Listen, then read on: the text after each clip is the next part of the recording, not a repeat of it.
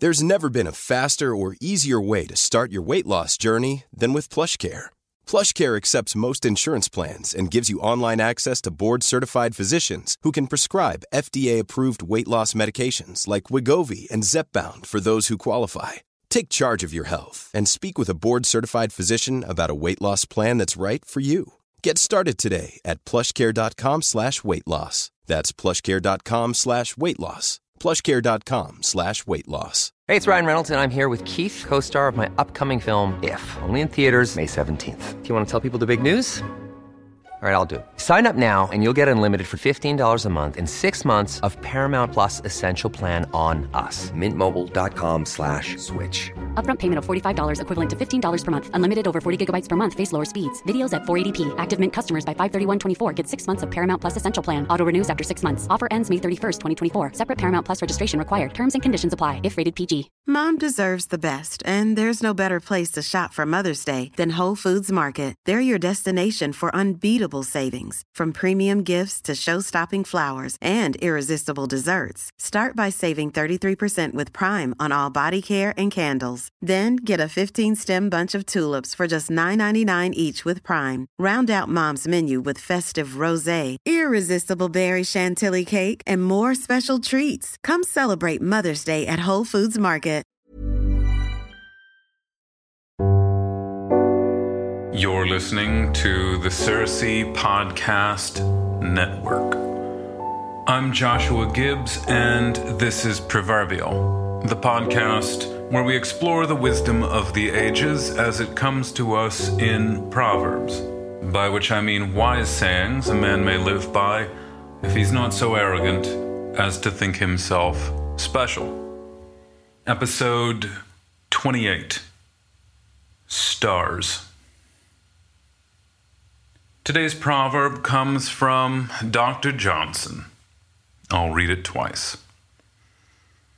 He that considers how little he dwells upon the condition of others will learn how little the attention of others is attracted by himself. Once more.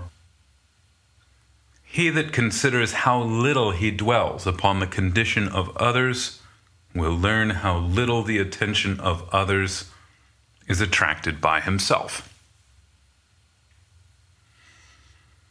Others think of you as often as you think of them. Generally speaking, others care about you as much as you care about them. Or you don't care about others more than they care about you. Caring about other people is not natural. It's supernatural. Which means that caring about others is a triumph over some kind of adversity, some kind of spiritual adversity.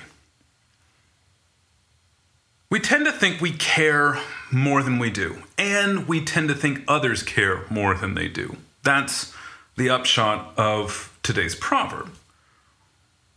We tend to think that caring is easy, and we want it to be easy. We want to have a very low threshold for judging that we have cared for others. Our threshold for others, so far as measuring their care for us, much higher. But the modern view of care, which is how I'm taking Dr. Johnson's expression, dwelling upon the condition of others. The modern view of care is actually very low.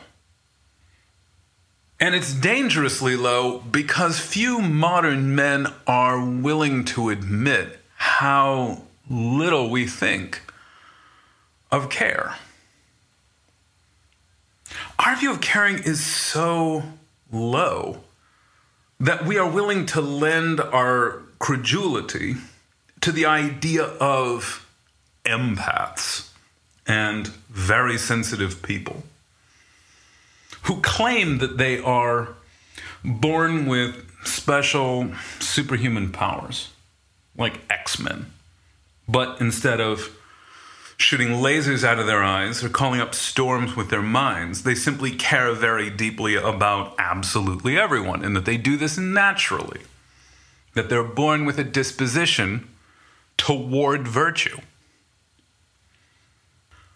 The quote from Dr. Johnson is both liberating and disturbing.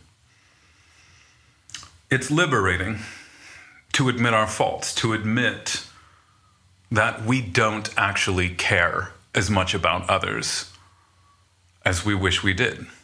And it's disturbing to realize that others don't care about us more than we care about them, at least not generally speaking. A lot of things that are liberating are disturbing as well. Now, I don't mean that freedom, sudden freedom, is not also exhilarating. And I'm not suggesting that anyone is better off in an enslaved condition. But there is something disturbing about freedom. I have not been on an airplane in 8 years now. And I was terrified of flying for about 3 years before I gave up on even trying. So there were 3 years where I was pathologically afraid of flying. So afraid that from the moment that I bought a plane ticket, I would begin having nightmares, fantasies about crashes. I would find myself incapable of sleep, curled up in a ball in bed, dreading the flight that I had to take. And my fear of flying was so great that I would often start leaking money like a sieve in the days before I took a trip by plane. I would buy little gifts, big gifts for friends. I would spend lavishly, and I did not make plans, any plans, for after the trip was over, because there was some part of my soul very deep down that suspected that my life was about to be over.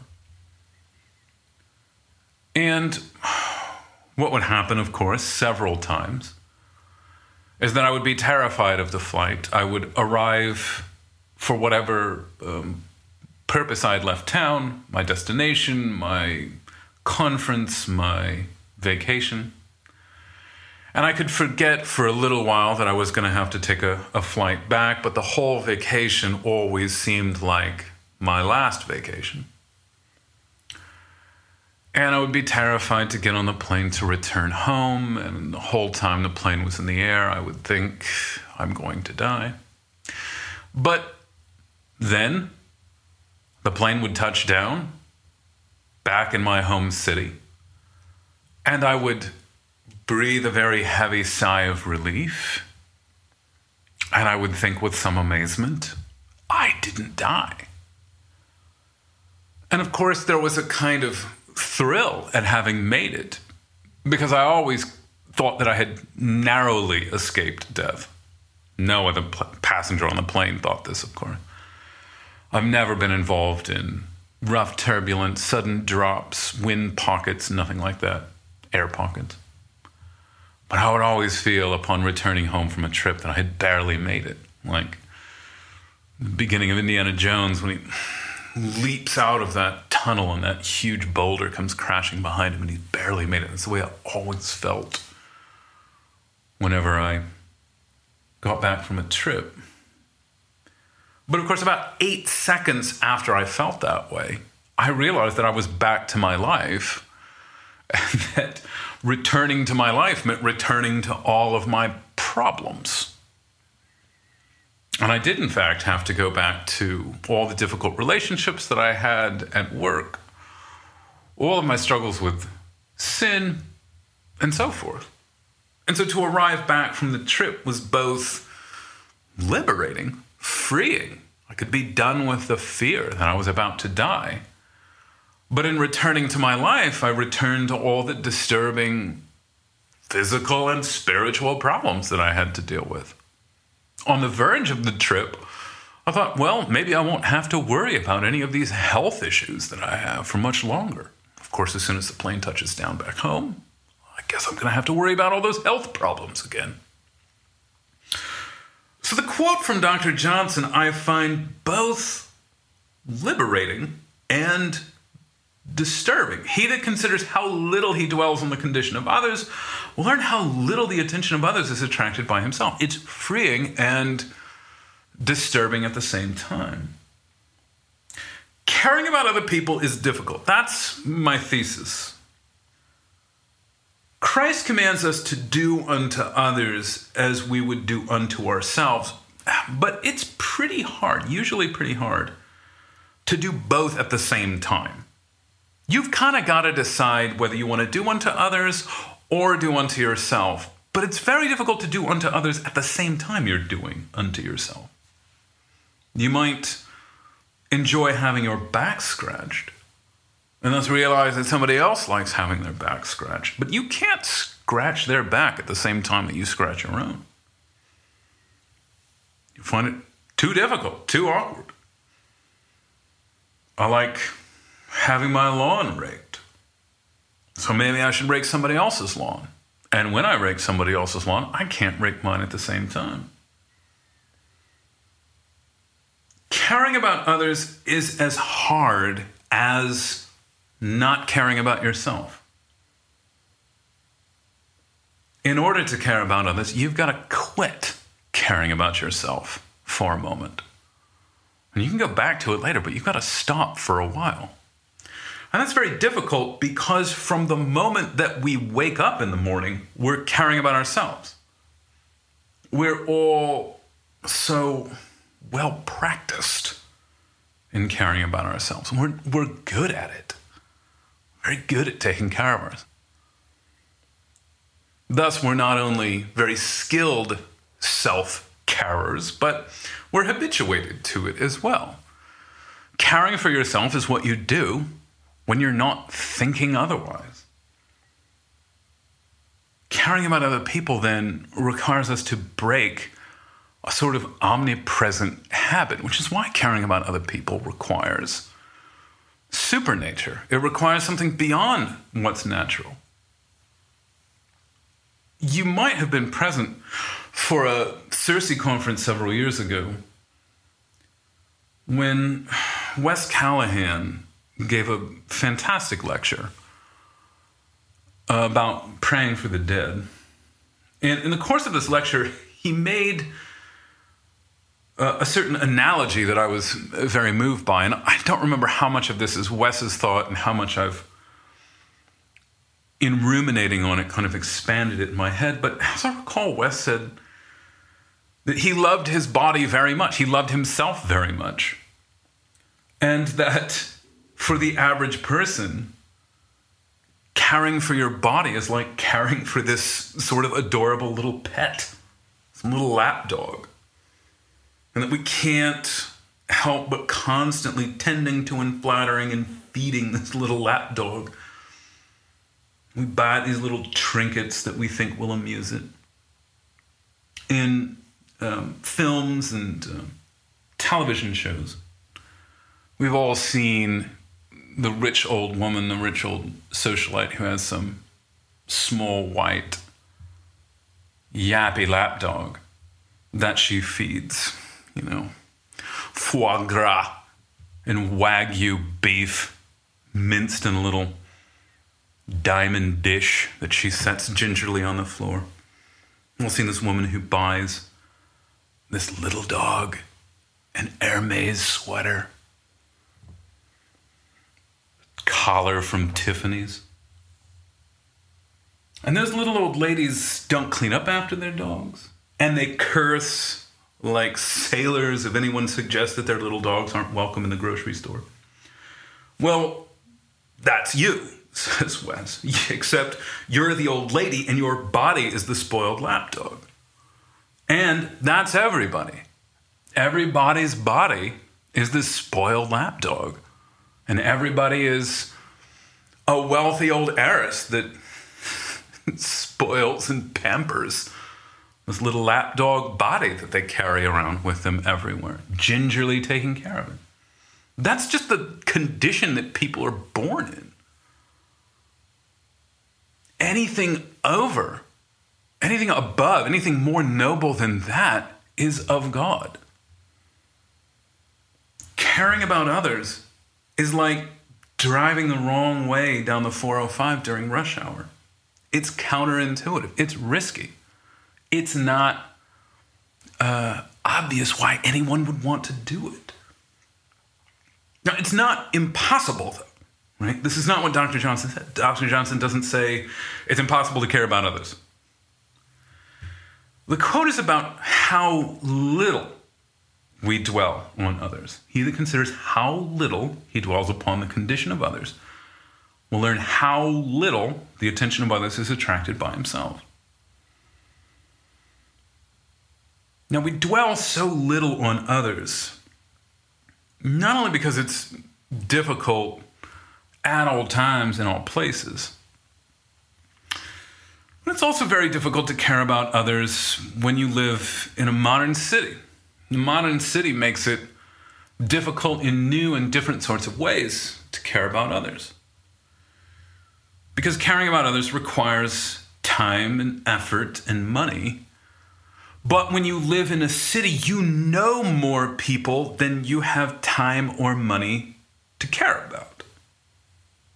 This is bothersome. This is vexing to know that you can't care deeply about everyone.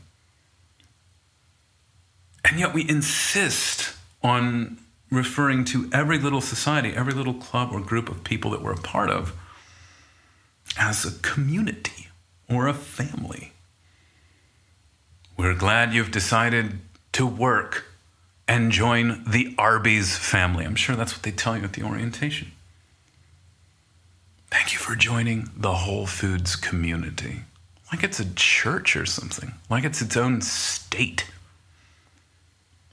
I complain about this all the time. The rise of community as a slogan and a commodity has occurred at roughly the same time as we've quit spending time with others or quit enjoying spending time with others. The more we run away from others, the more we isolate ourselves, the more we need to tell ourselves that the opposite is true and that there is community in isolation. This has become this mantra, this propaganda over the last 2 months.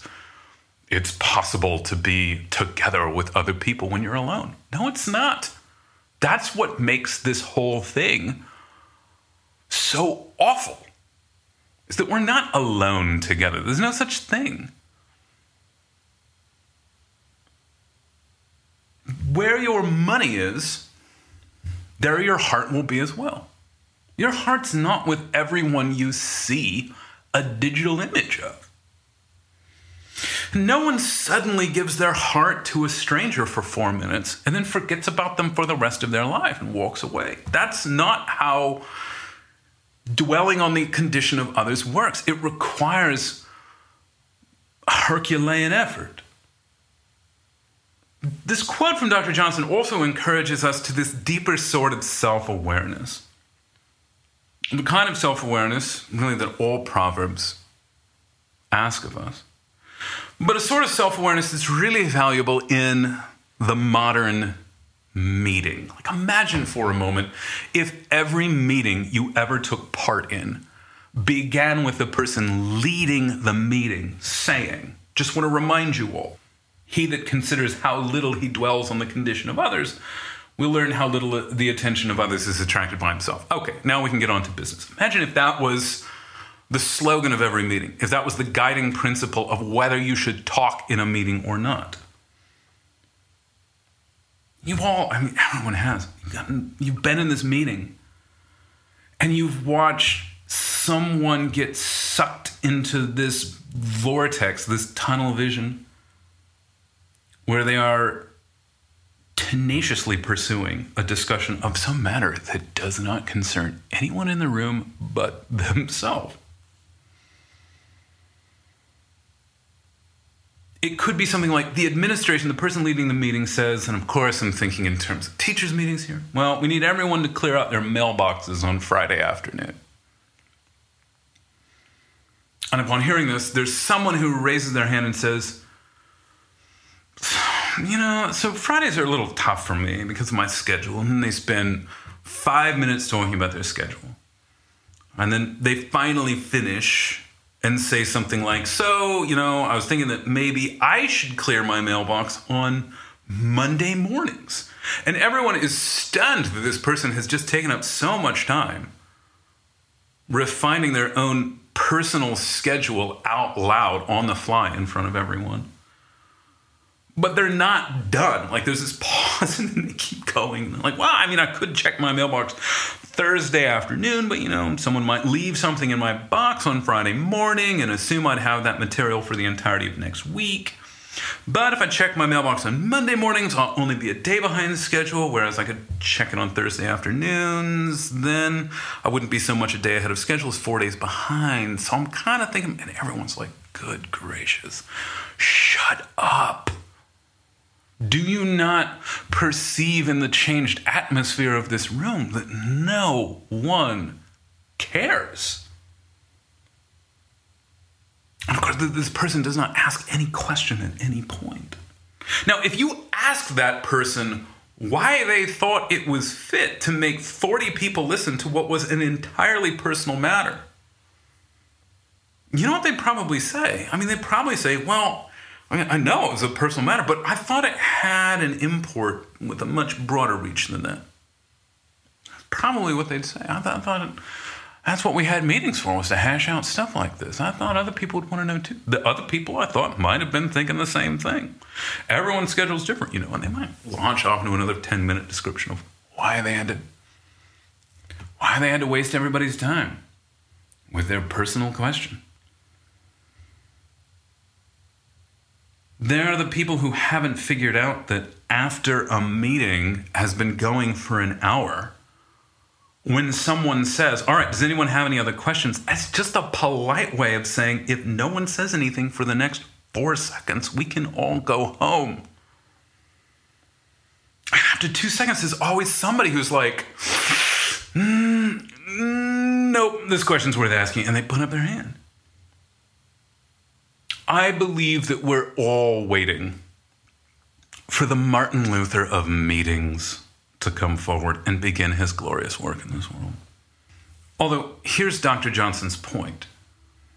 Dr. Johnson's point is not about that guy in the meeting. Because unless you think you're special, you're that guy. The guy who keeps putting up his hand in a meeting and asking an entirely personal question, that's you. That guy's there to prove something about the human condition to you, your condition. That guy's a holy fool. He's Simeon Stylites. He's a snake on a staff lifted up in the desert so you can look at him and be healed of your own selfishness. You're that guy. I'm that guy. Unless you think you're special, you're that guy.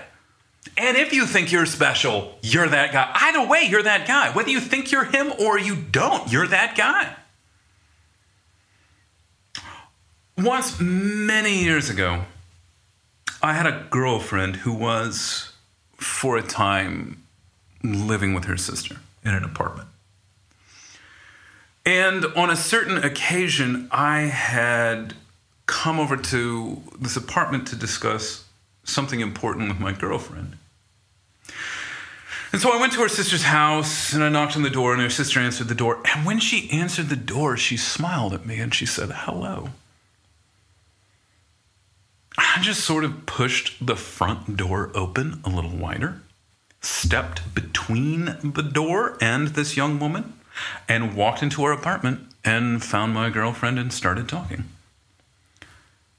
And about half an hour later, apropos of nothing, like coming out of a daze, I looked at Carrie, who was my girlfriend's sister, and said, when I showed up here, did I just kind of rudely walk by you at the door without saying anything? And she said, yes. And I said, I'm so sorry. I wasn't thinking. And I wasn't thinking wasn't meant as an excuse.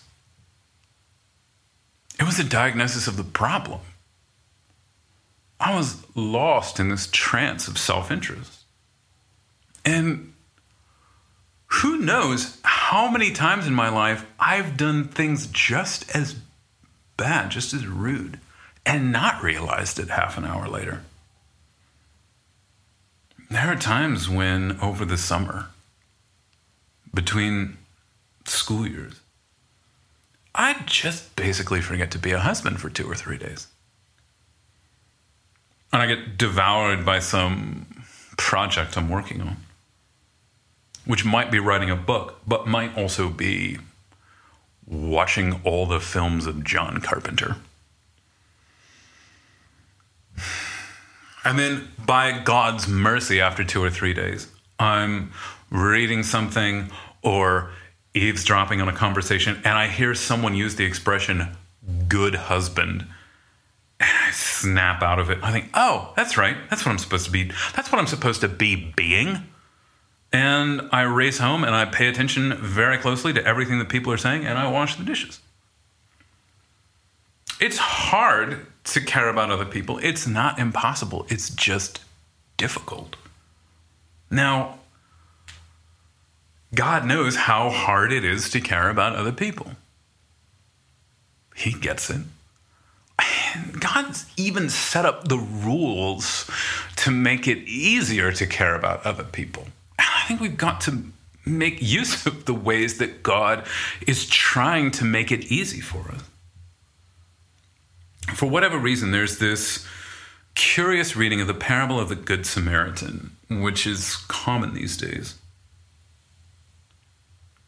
It probably emerged in the course of the 20th century, and if I had to bet green money on it, I'd bet it came out of the social gospel movement of the early 20th century. The parable of the Good Samaritan, the whole telling of it is a response that Jesus makes to the question, who's my neighbor? There's this weird, curious tendency to interpret the parable to mean everyone in the world is your neighbor.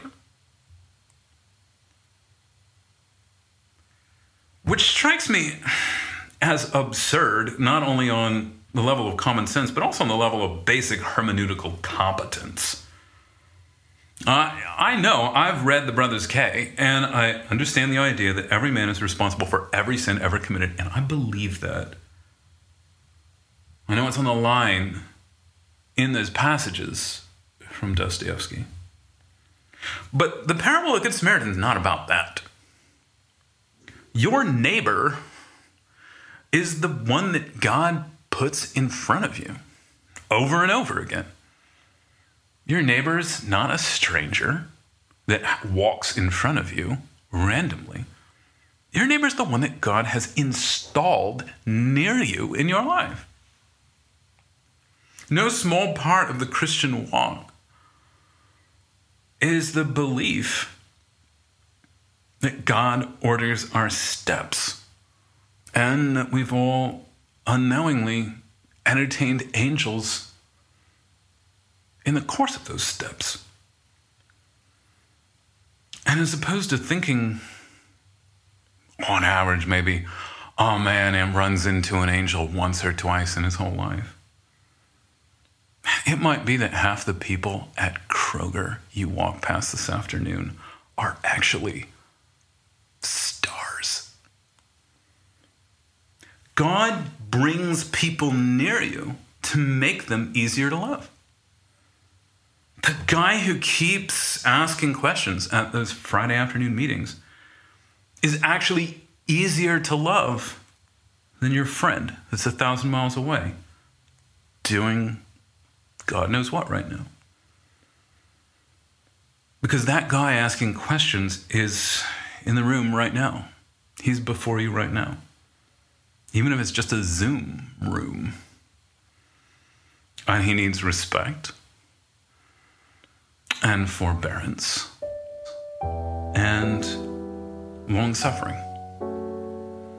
And He has provided the opportunity for you to be obedient now, which is the only time you can be obedient.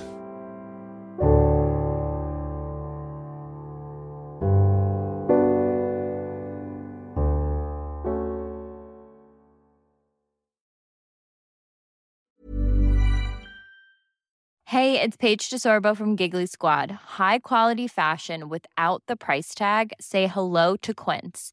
I'm snagging high-end essentials like cozy cashmere sweaters, sleek leather jackets, fine jewelry, and so much more. With Quince being 50 to 80% less than similar brands.